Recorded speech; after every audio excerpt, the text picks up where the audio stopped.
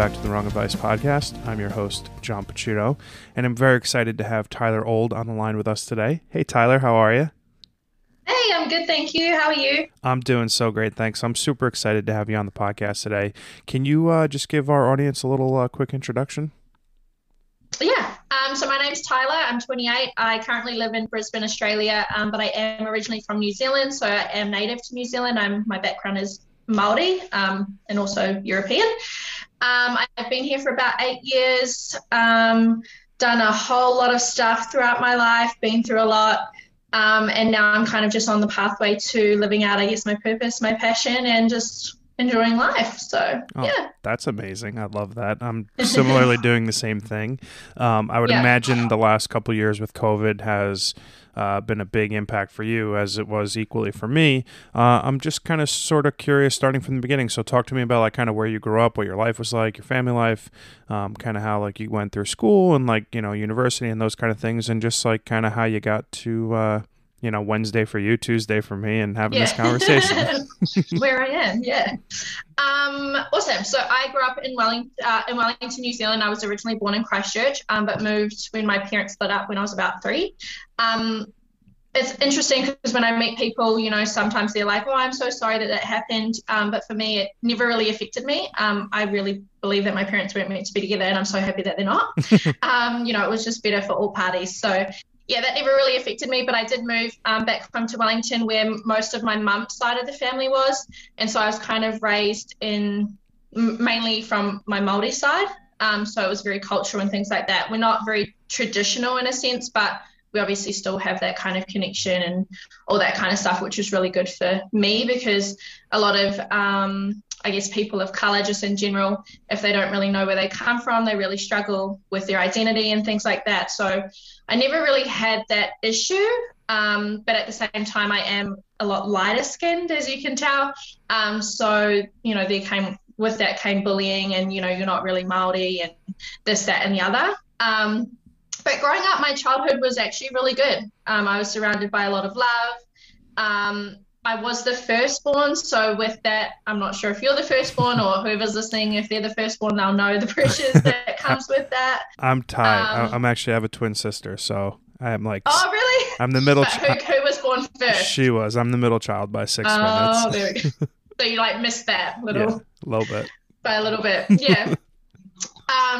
So I was the first grandchild, firstborn, so a lot of pressures. My family obviously had expectations in terms of what they wanted me to do when I got older.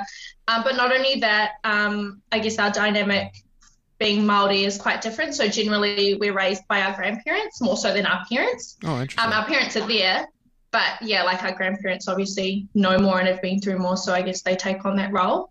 But also I remember when I was younger, we were living with my grandparents and my mum was like, "I'm moving out. What do you want to do? Do you want to stay or do you want to come with me?" And I was like, "I want to stay." So, oh, wow. So I stayed with my grandparents. I think I just had that bond with them.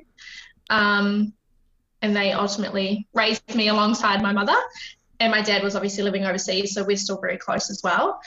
From there, yeah, I had to grow up quite young, to be honest, because obviously more grandkids came in, so I was the babysitter, but also I was getting taught, how to sort of hold the household, cleaning, cooking, looking after myself, that kind of thing, which looking back at it now, I'm so glad that I had that experience. A lot of people might say, "Oh, you grew up too quickly, you didn't really have a childhood, etc." But I think it really helped me kind of transition into where I am now. And I definitely wouldn't have been able to get through half the things I've been through had I not had that when I was younger. Mm-hmm. Fast forward to high school. I was the tomboy. But I was sort of still a bit girly, but more tomboy. I gravitated more towards the guys and just hanging out with them because they were super chill. We could just joke around. It wasn't really too serious. Yeah. And there wasn't much, drama. In high school, I wasn't I don't know. I feel like it's really different for a lot of younger people these days. Everyone's so caught up in girls and boys and somebody liking somebody and that kind of stuff.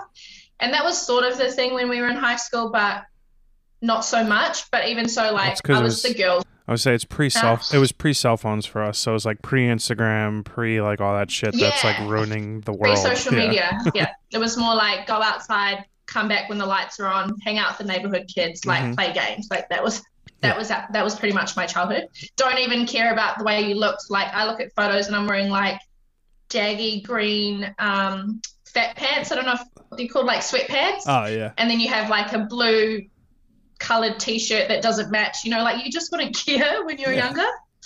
And I had like a bowl cut. Like people thought I was a boy at one point. Like I was really living life back then. Yeah. So I guess there is a bit more pressure, but yeah, in high school I was more the girl guy. Like I wasn't somebody you would date. I was more just someone you'd hang out with and have fun with and whatever, you know. And I didn't actually realize that that affected me until I got older. But also, everyone in high school, if anyone's like listening to this from high school, everyone in high school, you won't like later. Like you'll look back at them and be like, ooh, why did I like that person? So don't even stress. Yeah. And then you'll elevate as well. So don't even worry. Totally. Yeah. And then from there, I went to uni. I was the first in my family to go to university and graduate. And it was kind of like a kind of preconceived path. I don't know if that's the word, but like it was like a given that I was going to go to uni because I was the firstborn and like, you know, the family wanted me to go to uni and like uni was the way you should go. A part of me like kind of knew at that time that I didn't want to go to uni, but then a part of me was like Kind of also wanted to go. It was like, it was kind of like I wanted to, but I didn't. And then I had to, but I didn't also at the same time. So I went to uni. Don't regret it, but you know, the debt that comes with that, love that. Totally. Love it. Yeah. They're chasing me for money every year. It's great. Yeah. Yeah, so I did that, and it's funny because I'd always known what I wanted to do when I was younger. Like I just always had this like feeling that because I'd always watch like, so if people don't know, I've always wanted to be like on TV and film and like helping people, you know, with their lives and creating businesses. Like I pretty much want to create an empire. That's like the overall goal. It's awesome. And so I kind of always knew that when I was younger. Like I would watch TV, like MTV and E Channel and all that kind of stuff. And I was like, yeah, I'm going to do that one day. But I'd never voiced it because I was super self-conscious, like when I was younger. And it's funny because like my life kind of took me on a different pathway, but then kind of went full circle and brought me right back to this moment doing the things that I want to do. But yeah, I went to uni. I went to originally study TV and radio. Oh, cool. And then I ended up going to Auckland in New Zealand, which is another city, to study. I was actually bullied at university. What? Funny enough. That's yeah, not I was funny. bullied at uni. Like, but it's like, come on, we were like in uni, like Yeah, we really should be past for this. that. Yeah. Yeah, but yeah, I got bullied there, and I also struggled like being away from home a little bit. So young, I was like 18, 19, I think. And back then, like you think you know it all, but you don't. True. And I was a huge partier back then, so like it was like, should I eat and pay rent or should I go out and party? Go out and party. Go out and party. Yeah, it was my thing, and I'll just make it work somehow. Yeah, so then I was only there for 6 months, and then I moved back home. There were some other things that kind of made me move back home, aka like a guy and like issues and stuff like that. It was so not healthy, but Yeah. we might get to that later. Yeah. And then, yeah, I moved back home and I wanted to study the exact same thing, but unfortunately they didn't have the exact course. So I did something similar, which was PR and media. So it was like kind of the same trajectory, but not. But I hated it because it was all theory-based. It wasn't practical, whereas my previous one was practical. So I don't regret it, but I really should have stayed. But, you know, life obviously Happens. things in the works and happens, yeah. So, and now here I am. But actually how I got here, I was 21. No, I was 20. And I was working at a job. I don't know if you guys have it. You're in New York, right? Yeah, New Jersey. New Jersey, yeah. Cotton On? Do you know Cotton On? Cotton On Body Factory? No? Oh, okay. Maybe you don't have it there, but Cotton On, it's like a retail store, Okay. huge clothing store. I worked there and I'd been there for like 4 years. And I just came home one day and I always knew I was going to move to Australia because my dad lived there and I loved it. Um, and I was just like, I don't want to do this anymore. Like, this is not my life. This is not what I want. Fuck this, basically. That's Like, I awesome. swear, sorry. You absolutely can. Fuck this, basically. Yeah. And then I spoke to my mum first just to kind of get her thoughts on it because she's unwell. So I didn't want to leave her, if she needed me kind of thing. So I talked to her and I was like, Mum, I'm thinking about moving to Australia. How do you feel about it? And she was like, go, live your life, do your thing. And then literally came home from work, fuck this, booked a flight. 2 months later, because I wanted to have my 21st back home, told everyone this was going to be my farewell slash 21st, and then I was packing it up and going. Funny thing as well, hadn't finished uni, and I also booked a 6-week trip to Europe before I left. So I don't know how the hell I even found the money for that, but I made it work. Resourcefulness, yeah. Yeah, made it work, and then here I am in Australia for 8 years.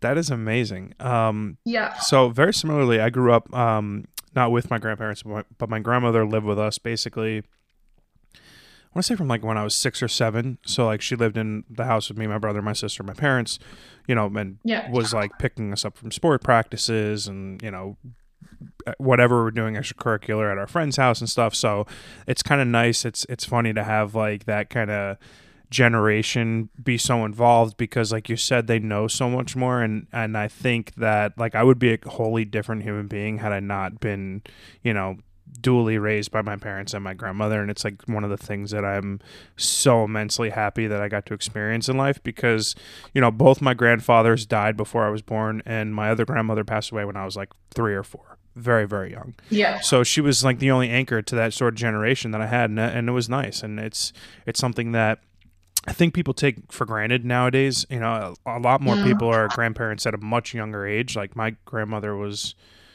I think, closer to her late 60s. Yeah, when I was born. So it's like different now because like my parents are younger and whatever. It's very interesting. I am curious though. Like, so I'm not 100% familiar with it's Maui, right? Maori? Maori, right? Yeah. Yeah. With your background, it is like the Australian equivalent of Native American. Is that correct?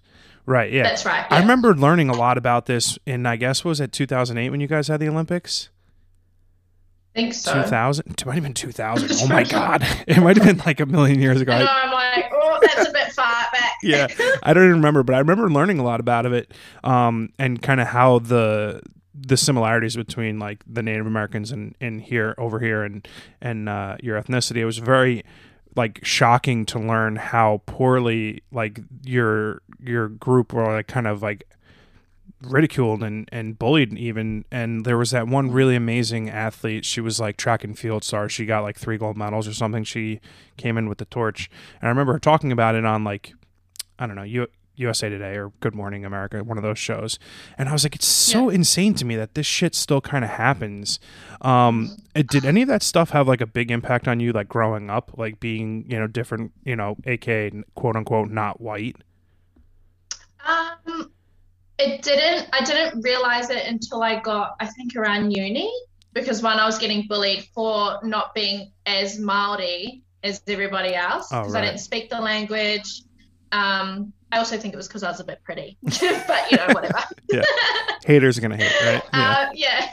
But yeah, not really until then. And then as I got older, a lot of like traumas started to come out that I didn't really know were traumas at the time. But when I look back at it, I remember I was hanging out with a friend and she was Māori as well, and she had a really rough upbringing. And she hated the fact that she was Māori. Oh, wow. And like I took offense to that at one point because I was like, how can you like hate it? But then when I got older and I was going through these things, like I started to develop a little bit of a hate towards it, only because, people look down on us and we go through certain things differently than I guess white people, I guess, in the sense of like upbringing and like what we go through and what we have to endure. So it did to a degree. And then there was a point where like I didn't really want to be identified as Māori, which is so sad to say because I love my culture and my people. but you just obviously have to go through the motions. But yeah, it did affect me a little bit, but not on a grand scale. Oh, that's nice. I mean, Like some people kind of don't know who they are without it, whereas I feel like I sort of still did have that connection to my ancestors and Māoridom and stuff like that, so it didn't hit me as hard, yeah, that's I nice. guess. I mean, I give you credit for that because you're kind of like one foot in one world, one foot in the other world. So like you're not, you know, Maori enough to be Maori. You're not white enough to be white. It's like Yeah. has the makings of a very good movie. You should probably start writing that. Mm. I'll um, take that idea down. Thank you. yeah, no problem.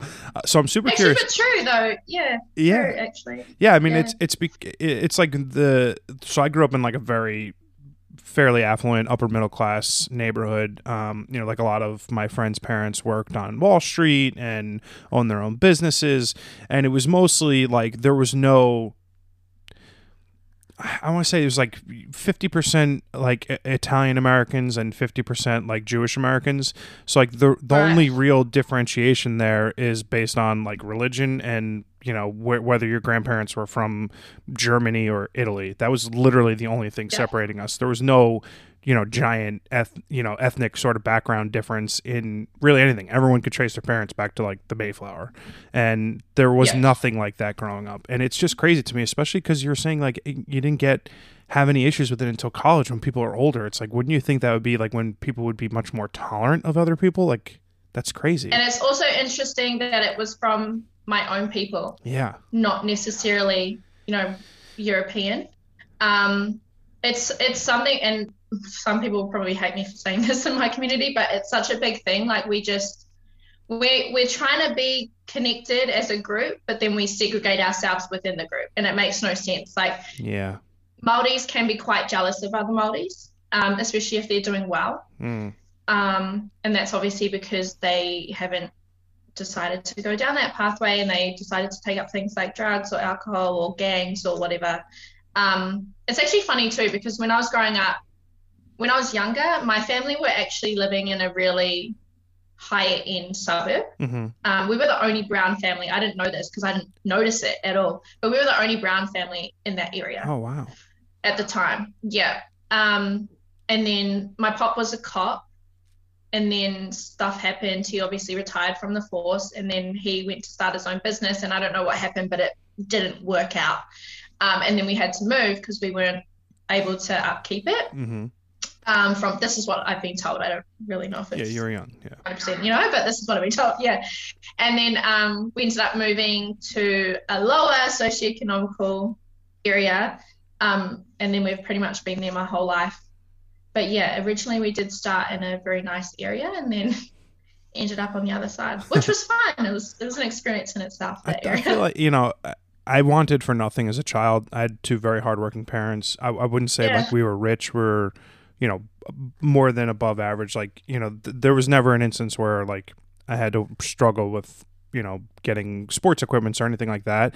And Yeah. I think even in the instances where like people that I grew up with maybe didn't have money or had an exorbitant amount of money, I felt like my community was super good about like being very normal about life. And it didn't get till like later on in life in my 20s when I started to realize how there were some fairly dramatic differences in the socioeconomic livings Yeah. of people that I grew up with.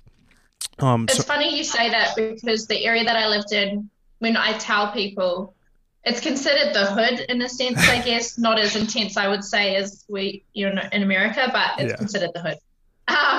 But when I lived there, like it never felt like that. Like it just felt normal. Like it wasn't like you would see drugs and guns and like everything, on the streets. Like we would be able to roam around and hang out and just be kids, but you would know like, oh, that's a gang member or this person, stay away from that person. Like, but it was yeah, I never felt unsafe or anything. It just felt normal. But when people hear it, the name, they're like, oh my God, you lived there? Like, how was it? And it's like, it was literally just normal. And yeah, most of the kids I went to school with, yeah, their families were in gangs, but like were the nicest people ever. Like I would just see them and be like, hey, and they're like, how do you know them? Like, why are yeah, you talking to them? And it's like, it's normal people. They just have a patch or they just went through some stuff and they like take alcohol and drugs. Like, you Yeah, know, it like wasn't really normal life shit. Yeah, you know, it's yeah. you look at like a place like New York City. Like when I was a kid, probably from the early to mid '80s to like the mid '90s, like New York City was terrible. Like the amount of times that I went into the city to go to like a Yankee game or to go see a Broadway show, like it was very infrequent. It didn't get like quote unquote cleaned up till sometime in the '90s, like where like a lot of the rundown buildings got knocked down and new things went up, and like they addressed the homeless problem and the drug problem. And there was like so many things. I mean, like every major metropolitan area in the world goes through these things, and it's just kind of like a factor of life. So I'm curious, what do you do like work wise now? Like you said you're like living out your dreams. So like, what do you do? So I do a lot of things. I've had like, I would say probably like 17 jobs, I think I counted, or maybe more. Wow. Yeah. I do not like working for people. I don't hate it initially, but then I get to like, well, now it's like the 2-week mark and I'm like, fuck this. Yeah, it's pretty bad. But I've been working towards this for quite a while, and I think I just got to the point where I started to really believe that I can do it, and I was just like, screw it, quit your job, let's just go in, let's just do it, get it done. So at the moment, I've created a brand which is called Five-Headed Lady, and the reason it's called Five-Headed Lady is because I used to get bullied for my forehead. You can't see it now because it's covered, but I have quite a large forehead. Okay. And it used to be the only thing some like people would bully me about. And so it used to really rain on me, like my self-confidence and stuff. But now as I'm older, I'm like, I don't care. Yeah. I have a big forehead and what? Yeah, big deal. So that's why I've created it, Five-Headed Lady. That's what it refers to. It's pretty much like a fuck you to everybody who like bullied me and stuff like that. That's awesome. So Five-Headed Lady, I've got the YouTube series, and there's a few series under there, which is kind of, I say, my own little show and podcast. And then under that, I also do TV, film, commercials, dancing, modeling, brand work as well. And then I'm just about to launch my first product, which is called Unmasked. And that's also linked to Five-Headed Lady with a series that I've got about unmasking. And that's about unmasking life experiences that have, either caused trauma or have changed their lives drastically, whether it's negative or positive, and just going through those motions. So Unmasked is pretty much a card game, which is aimed at getting you to unmask all the bullshit that you tell yourself that's not you, which can be influenced by society, your parents, siblings, uncles, friends, whatever, and really pulling out all of that to understand who you are authentically and what you really want. Because I feel like a lot of people say they want certain things but really don't, but they believe that they do, but it's not really who they are inside. They're just kind of following the norm. Wow. Or how it should be. That's fucking awesome. Yeah, so I'm launching that tonight. Oh my God, no, literally today? Literally today. Oh my God, congratulations. That's so fucking cool. You. Wow. Yeah. This is like a huge day for you, and I get an hour of your time. Oh my God, I feel so privileged. That's incredible. I've also got to go down and do a photo shoot too after this. That's so fucking awesome. It's a lot today. I am actually a photographer, so I, nice. wish you well. That's so fucking cool. Wow, that's amazing. Thank you. I'm super curious to like ask the tough question is like, what was it about like something that transpired in your life somewhere that kind of, I mean, there has to be like a cause to this like unmasked brand idea, etc. So like I'm sort of curious something like what was like the catalyst for creating this? Or was there more than one? There's like, it's like a whole thing that just kind of ties in. So I'll try and narrow it down as much as I can. But when I pretty much this whole journey of like unmasking and healing and stuff really started, I think, when I was 21 and I moved to Australia. I think without realizing it, I was sort of running away in a sense, but I did want to move, but I was sort of running away from things back home because I'd been through so much crap back home that I just wanted to about it. So I came to Australia. I didn't know at the time, but I sort of had an idea that I was depressed. I became suicidal. I never, ever liked drugs, like ever, until I moved to Sydney in Australia. And if people have been to Sydney, then you'll know what it's like. It's like drug central. Oh, wow. Really? Didn't know that. Yeah. Well, they have a place called King's Cross. I don't know if you've heard of it.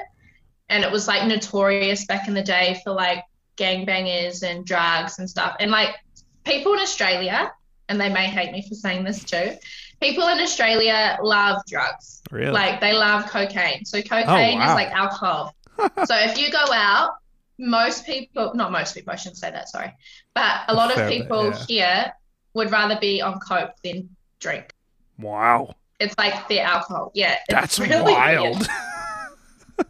Yeah. It's like all of Sydney is changed now. I would say Sydney's like Vegas of Australia. Yeah. Yeah. That's what it is. Yeah. And then Brisbane is like LA, sort of. Yeah. Yeah. So I was then exposed to drugs. And I didn't realize at the time, but I was doing it to like kind of shield my pain that I was feeling. Numb yourself. And I was partying a lot more. Like I was just drinking like all the time. And then I started to notice that like my mood would just always be down. Like I'd not want to get up and like all this kind of stuff. And I was like, what's going on? And in New Zealand, mental health, it wasn't a big thing. Like you don't talk about it, you just deal with it. And that's why we have a high suicide rate in New Zealand. So going through that, I didn't really talk about it. So I was just like, oh, I'll just figure it out. And then it got to the point where I had my first anxiety attack. I was on the way to work, actually. I just started a new job and I was on my way to work and I started thinking all these thoughts and I couldn't stop them. And it was like, what if you just jumped in front of a train? Nobody cares about you. Nobody loves you. Like, just do it. I was literally about to get off the train and then just go and walk in front of it. Like, that's how bad it got. Wow. And then I had the anxiety attack. I ran to the bathroom at the train station and I just like bawled my eyes out. I called work and I was like, I can't come in. I was like hyperventilating. They're like, are you okay? And I was like, yeah. Like trying to mask it. Like, I'm fine. And then I ended up going home. And then what happened after that? Oh, I almost overdosed on drugs. I went to a festival and I took more than I should have. And then I went to the emergency like tent thing because I was like, I don't feel good. Like this is different. And so I went there and I literally passed out. I don't even remember, but apparently I passed out. And then I woke up with all these people all around me. And the weirdest thing is I had my friend's bag and I was more concerned about her bag because I didn't want to lose it. And I was like, where's my bag? Like with all these people around me and they're like, it's right here. And I'm like, okay. Yeah. And I literally I don't even know what I was thinking, but that happened. And then from there, I went to Europe, partied the whole time, came back from Europe, was sitting there and I was literally in so much debt. It was insane.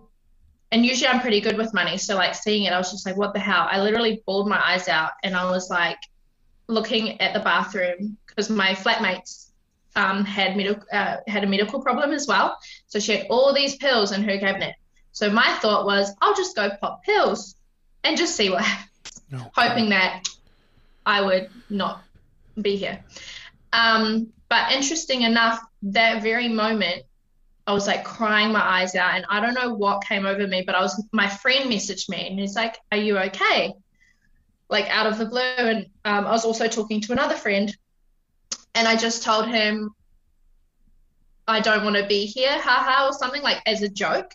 And then he like instantly picked up on it and he was like, are you okay? What's going on? He was like blowing up my phone. He's like, don't you do anything? We love you. Like, he just kept trying to reassure me. And then my other friend, he picked up on something too and called me straight away. And then we talked it out. And then from that moment, like I was pretty much fine. But that's kind of where it started because then I started to realize a lot of my mood changes or me being upset or sad came from men, like dating. And I was dating the wrong people. Like, no, and I would be like, nobody wants me, nobody loves me. Like, I just wanted to be loved pretty much. And then I realized that actually stemmed from my childhood. Not that I wasn't loved, but there were certain things that happened in my childhood where I didn't feel love. And it's like I held on to those. And that was kind of the catalyst for, you're not loved, you're not worthy, nobody wants you, rah, rah, rah, rah. Totally, yeah. And it's really funny. Well, it's not funny, but it's funny Yeah. because I look back on it now and like my dad wasn't here physically, but he was the best dad ever. Like if I could talk to him about whatever, like boys and stuff, he would be there, Mm-hmm. you know? My mum, love her. We've talked about it. She wasn't the most affectionate mother. That's my family. We were never the type to be like, I love you, or hugs or kisses or anything like that. Whereas I'm a very loving person. Mm-hmm. I kind of need that in a sense. But I know that, she did. And where was I going with this? Oh, my uncles. I was very close with my uncles. One of them passed away in a car accident, which really hit me as well. But he was kind of my male figure. He was the one that actually showed me how a man should treat a woman and how a man should be with his family, or just in general with life. Like his passion for life really rubbed off on me. And that's what I've realized only like probably a couple months ago, that I had lost that a little bit and like forgot about it. But pretty much he had shown me that, but I didn't see that. All I saw, or all I held on to, was the negative stuff that I would see, which was like my grandparents arguing all the time, or like really bringing each other down, or like my mum having issues with her partner at the time, and like that really affecting me and all this kind of stuff. And so all that transpired into then me being depressed, anxiety, drug use, alcohol, because I always said that I would never be with someone physically abusive because I had seen it growing up. But then I realized I actually ended up with abusive people, but more emotionally and mentally. Mm-hmm. And so that was kind of what happened, is I was just going through these motions of going with these guys that didn't even want to be with me. They just wanted to use me and then, discard me kind of thing. And then that's how I came to, well, actually, I was in a relationship not long ago-ish. It's complicated, but it's hope. It always is, yeah. Yeah, but he really pulled everything out of me.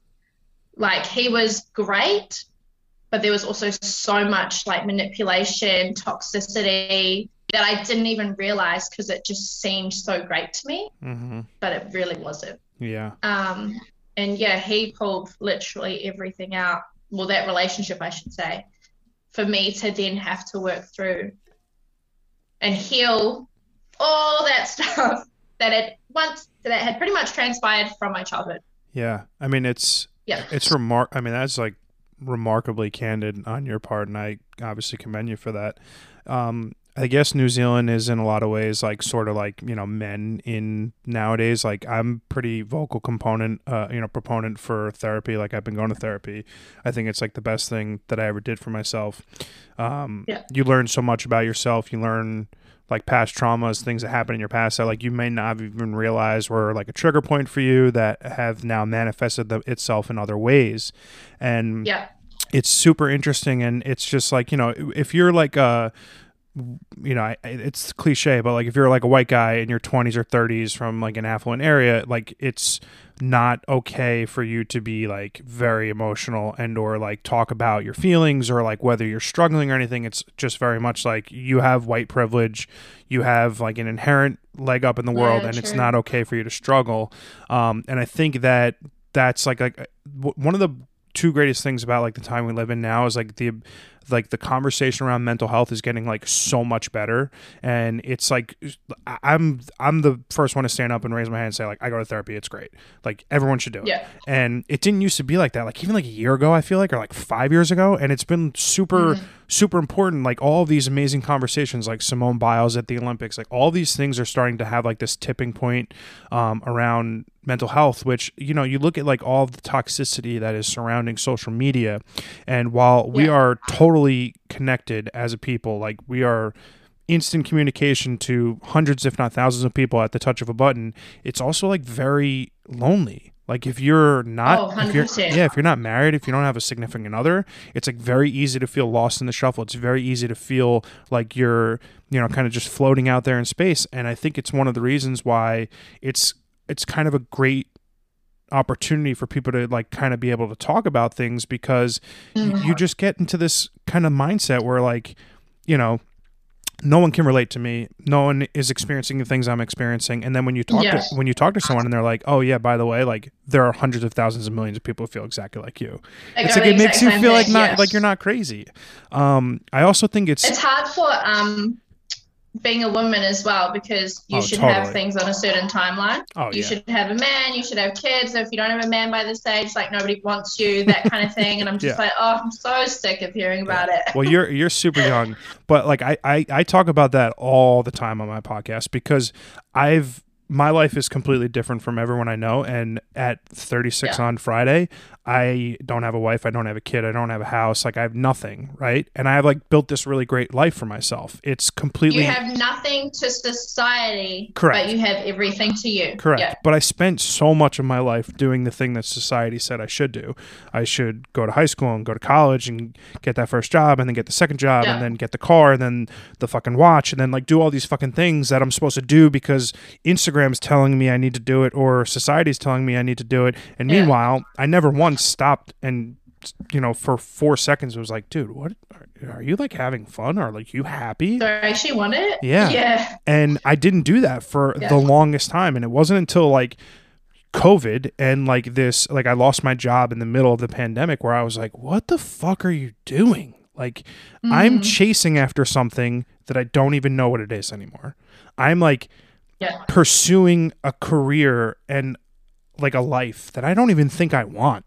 And it wasn't until you're put into a position where you have no choice but to like make hard decisions that I like figured out exactly who I was. And that was like, 34, 35 years old. And it's like the most rewarding / terrifying / amazing thing because it's like I feel more at peace and comfortable with myself. But there is millions of people who don't like think that they're doing the right thing at the right time. And it's like, it's so annoying when I talk to someone and they're like, well, I'm 30, so I can't go be a painter or I can't start a podcast because, I'm a teacher and I've got to work all day. It's like, it's that level of mindset that like no one would ever do anything in life. It's super sad. But like you've managed to take like a plethora of like childhood and young adolescent drama and turn it into like something like remarkable. And I'm just kind of curious, like, was it therapy in your early 20s? Well, like, what was it that was like the catalyst, the thing that gave you the strength to kind of be able to like pick yourself up off the mat and be like, I got this? Didn't do therapy. I tried it. It wasn't really for me. And I think that's the thing, that you need to find what works for you. Oh, totally. I did hypnotherapy. I don't know if you know much about it. Yeah. So pretty much hypnotherapy, they put you in a hypnotic sort of state, and it's not like where you see people walking around like a chicken. You're not going to do that. But they pretty much take you back. So they say there is a time period from when you're born to when you're 7. It could also be when you're in the womb, where something has happened that has then triggered and all these things to transpire. And so they put you in a hypnotic state and they start asking you questions. Pretty much the first thing that comes to mind is what was the trigger or what was the age that something occurred, and then you have to go in and figure out what it is. And when you find that thing, and it could be something so simple, like you wouldn't even think that has then transpired into what it has. But it could be a situation, they pretty much take you back into that situation, but from a bird's eye view. So you can see it from an outside perspective, not necessarily one-on-one how you were in the moment. And then you start to see like things from a different perspective. And they'll ask you questions like while you're in there, and then get you to kind of pull that stuff out. And the point is to get it from your unconscious mind, not your subconscious mind, because your subconscious is like your wall. What's the same thing? Unconscious and subconscious are the same. I learned that because I had a I had a subconscious mind coach on my podcast. Yeah. Oh, I love that. Yeah, she was awesome. Highly recommend you listen to her. I need to watch that one. She's wild. Amazing human being. Yeah, sorry, continue. No, it's pretty much, that thing that's in the back of your head, and then you have that thing that's in front saying no, but it's like yes. Yeah. So that one, they pull it out, and that's pretty much the thing. That's amazing. That's created it. I've learned so much. So that was it. Yeah, I've learned so much about the subconscious, unconscious mind, and I think it's partially the catalyst for my success, man. I gotta fucking stop saying catalyst.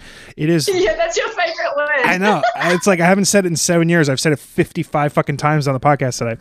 No, but I was talking to this woman, Betsy, and inside of me somewhere, I don't know where the fuck it came from, I have this utter belief that I'm going to be successful no matter what I do in life, and it's going to work out. And it would have been playing professional sports or fucking being a photographer. Like, whatever it was going to be, I am going to be a success doing it. It might not be the first day. It might be the 555th fucking year, whatever it'll be. I'll be successful. And learning about how that deep-seated thought process consciously allows you to build yourself towards these goals was something that I had no clue about. And it truly makes a lot of sense, because I wouldn't be doing the things now today that I'm doing had I not believed that I was capable of it. It sounds like you have a very similar experience, because you're obviously doing things that you probably couldn't imagine 5 years ago, and now enacting these amazing things. My future, like the way that I see my future, is way bigger than this present moment. So like if, for example, I'm really fearful and I'm like, oh my God, I shouldn't do that, or like whatever you think when you're fearful, I just have that in mind, and that is way bigger than that fear that I have, and I just do it. Like, I don't know, I just pull it out. Like, just what I want to achieve is way more important to me than being in this moment, being fearful or not doing it. And so I just keep it pushing. I love that. And similarly, like the fear of the unknown is always going to like push you to not try something or not take a risk. But it's also the most like funnest part of it too. 100%. Like, it's scary as fuck, but so cool. Because like so rewarding. Literally moved to Thailand and then somehow ended up at India at one point. Like, I just did whatever the hell I wanted. And yeah, it was scary as hell, and I had no idea how I was going to survive half the time, but I just did it. And like, now I have stories. Can't wait to tell them. Back in my day. Yeah. But yeah. I mean, I think that's amazing. You also, so like, we have very similar paths in that, like, we've made dramatic changes in our lives, but you were able to enact yours at a much younger age than me. And I'm just kind of wondering, you know, like I often say, like, oh, would 25-year-old John have been able to like recognize all of these creative outlets that I have uncovered that I'm in love with at that age? Like, would I have been able to have enacted that level of change, that level of growth 10 years earlier, 5 years earlier, at any point earlier in my life? And I often say, no, I don't think it would be possible, because you need that length of time, those lessons to learn to get you to the point to change. What about you? Do you think you could have like enacted real life change? Do you think you could have stopped partying and doing drugs at like 18 versus 20? I mean, you were just such a young person. I'm just kind of curious, like, if you think that you could have made a change earlier, made these alterations to yourself at a younger age, but you were so fucking young, so I'm going to say probably not. I think everything that I've been through has brought me to this moment. Yeah. So I think there's nothing that, like, yes, I've been through a lot of stuff, but there's nothing that I would change. And like, some people, for example, have been through like, you know, sexual abuse and things like that, but they can take that and use it to do better and push further, and instead of using, you know, but the victim mentality or letting it bring them down. Like, yes, it's a shit thing, but it happened for a reason. You cannot change it, and you just have to move forward and just do better. Like, say, fuck that, fuck you, I'm going to go and do what I want to do. And I think, I don't think, like, it's hard to say yes or no, because yes, I probably could have, but I wouldn't have had all that knowledge and this life experience and gone through all of that stuff to then bring me to this point. So yes and no. Yeah. But my resilience was there. So yeah. That's awesome. I think the other thing is like being like I'm going to use the term like solo entrepreneur, like we're individuals making like kind of our own path. We're not relying on other people. Yeah. It's like, I'm a very positive person. I am full on, like, everything's great. Like, I am going to like overboard my life with positivity. Like, you still have good days and bad days. Like, I can go from having an amazing morning to getting bad news in the afternoon and like losing a job or not getting chosen for a project. Like, all of these things are not like 100% in either direction, right? Life is never going to be 100% great and 100% terrible. You're always going to kind of live somewhere in that middle. And I think the biggest lesson that I've learned kind of over the last year is that if you're able to identify something in life that you want to do that will make you happy, every day will be a good day, even when you're going through shitty things. And that's like one of the few things that I like feel happy about, is that like even when I'm having a bad day, even when shit is like just falling apart and I just want to stay in bed and it's miserable and I'm depressed and I just don't want to do anything, I'm still like fighting the thing and like moving towards the goals that I want, even when it's not going well. 100%. Also on that, even if you don't know what you want to do, just try it. And even that's fun. Like just try something different. Like I've tried so many jobs. It's ridiculous. 17 is a record, I think. 17. I think it's like that. Yeah, 17, something like that. But just try it. And then if you don't like it, leave. Go find another one. Like it's really not that big of a deal. People make it out to be such a big thing. It might be massive in America. I don't know. Here it's not. Like, well, I don't think so. I do it. And I've had no issue finding a job or doing something that I need to, you know, be able to survive or whatever. There's excitement in just trying something new. And then if you don't like it, there's excitement in going to find out what that might be somewhere else. Yeah, people put a lot of pressure on, like, you know, like let's say for argument's sake, you have a business degree, like you got a normal business job out of college, and like people will put a lot of pressure on, like, I need to be successful in the thing that I spent 4 years trying to learn to do, even if it's something that you hate. Like I know I don't use my degree. Right, yeah, neither do I. I mean, it was the best 4 years of my life. I had so much fun, but to say that like that burdensome debt that I accrued was worthwhile would be a lie, right? Like there was nothing that I took out of that experience from like an intellect perspective that I think would like practically change my life, right? Like I'm not a doctor, I'm not a lawyer, I'm not like using a high level degree that warranted me spending $100,000 to learn, right? So I'm with you on that. It's funny too, because my family wanted me to doctor or a lawyer. Standard. First of all, would not be a doctor. And second of all, I'd probably just throw everyone in jail. So I don't know if I would be a good lawyer. But I forgot what I was going to say with this.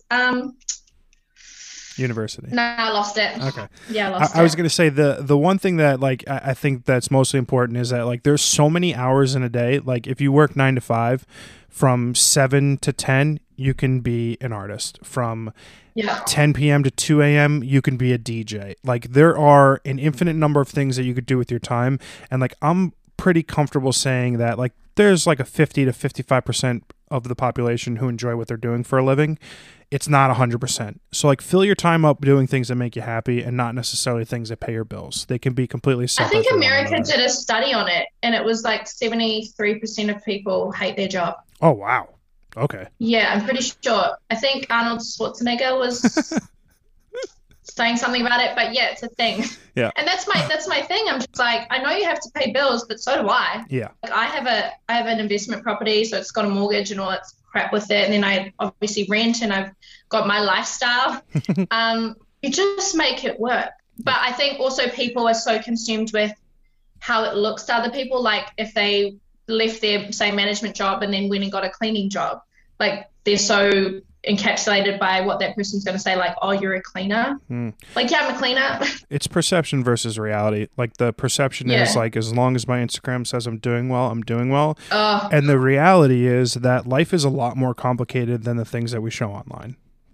Oh, 100%. And social media is a lie. I see so many people editing, like we all know this, but like you see so many people editing like Lamborghinis and stuff in their photos, and they don't even own the bloody Lamborghini. So don't even like look at that stuff and think it's legit, because it's so not. Yeah, it's a big show. And like at the end of the day, the people that go through that level of like...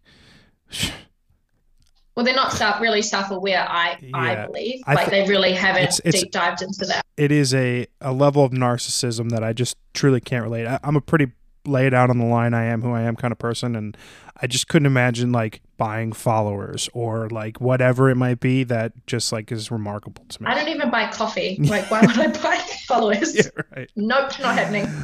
I like to spend the last bit of every podcast doing sort of like a rapid fire question. Some are super easy, some are like a little bit more in depth, but you know, first one or two things that come to mind, whatever is easiest for you. But first things first is no pressure. No pressure. What's your favorite book? Oh, The Subtle Art of Not Giving a Fuck Oh, is so one. There's good. two. Yeah. I actually love that book, and I just love. And one more was 50 Cent's book. Get Rich or Die Trying. Yes, Yeah. it was actually really good. Would highly recommend. Yeah. Yeah. Very good. Yeah. What's your favorite movie? Oh, that's a hard one, but I do love the Fast and Furious franchise. Yeah. No complaints. I'm with you on that. Yeah. They're very, very entertaining. I mean, the last one, they went a bit overboard, but the originals, yeah. Totally overboard. They definitely had to go to Nolan's going to space. fucking space in a car. Like, what the fuck are you on about? Stupid. What's your favorite food? Anything chocolate. I mean, food, sweets. Okay, Yeah, fair enough. anything. Do you believe in an afterlife? Yes, What's your 100%. What's your biggest fear? Not living out my purpose. That's pretty good. What's your biggest dream? Ooh. To be the first Maori female billionaire in the world. Fuck yeah. There's none? Yeah. There's none. Okay, funny story. All the millionaires and billionaires in New Zealand are white males. Wow. Well, male part I get. Yeah. But There's only one guy who has just been deemed billionaire, and he is a white male, but he actually grew up in the suburb over from mine, which is considered more hood than my hood. So that's a positive. But yes, I would like to be the first Māori female billionaire. fucking love that. Yeah. What inspires you? My future self. Oh, I like that too. What gives you confidence? Oh. Dressing up, showing up as my best every day. Cool. What's one piece of advice? What's the best piece of advice someone's ever given you? Just do it. Are you happy? Yes. Okay, last question. What's something that you If you asked me that like 6 months ago, I would have not been able to answer that. That's okay. If you asked me that like 3 hours ago, I would have said no. So that's fine. Last question. What is something that you've recently consumed? Like it could be a movie, podcast, TV show, book you've read, literally anything that you've recently consumed that you would like to recommend for everyone hearing you on the podcast today. I actually just watched the interview with, I think it's London Real and Elena Cardone. Okay. And I actually loved that interview. Yeah, so I'll jump on that. Okay, cool. Tyler, I think you're fucking awesome. I am so appreciative of your time today. We did that in a land speed record, and I'm very, very, very, very thankful for your time. I have a very cheesy line. If you've been on my podcast, you're part of my family now. So thank you so much for coming on, and definitely look forward to doing this again sometime next year. And just thank you so much for coming on. Awesome. Thank you so much. I actually had a blast, so I'll definitely want to chat more because I feel like there's so much more we can deep dive into. That would be amazing. Thank you so much.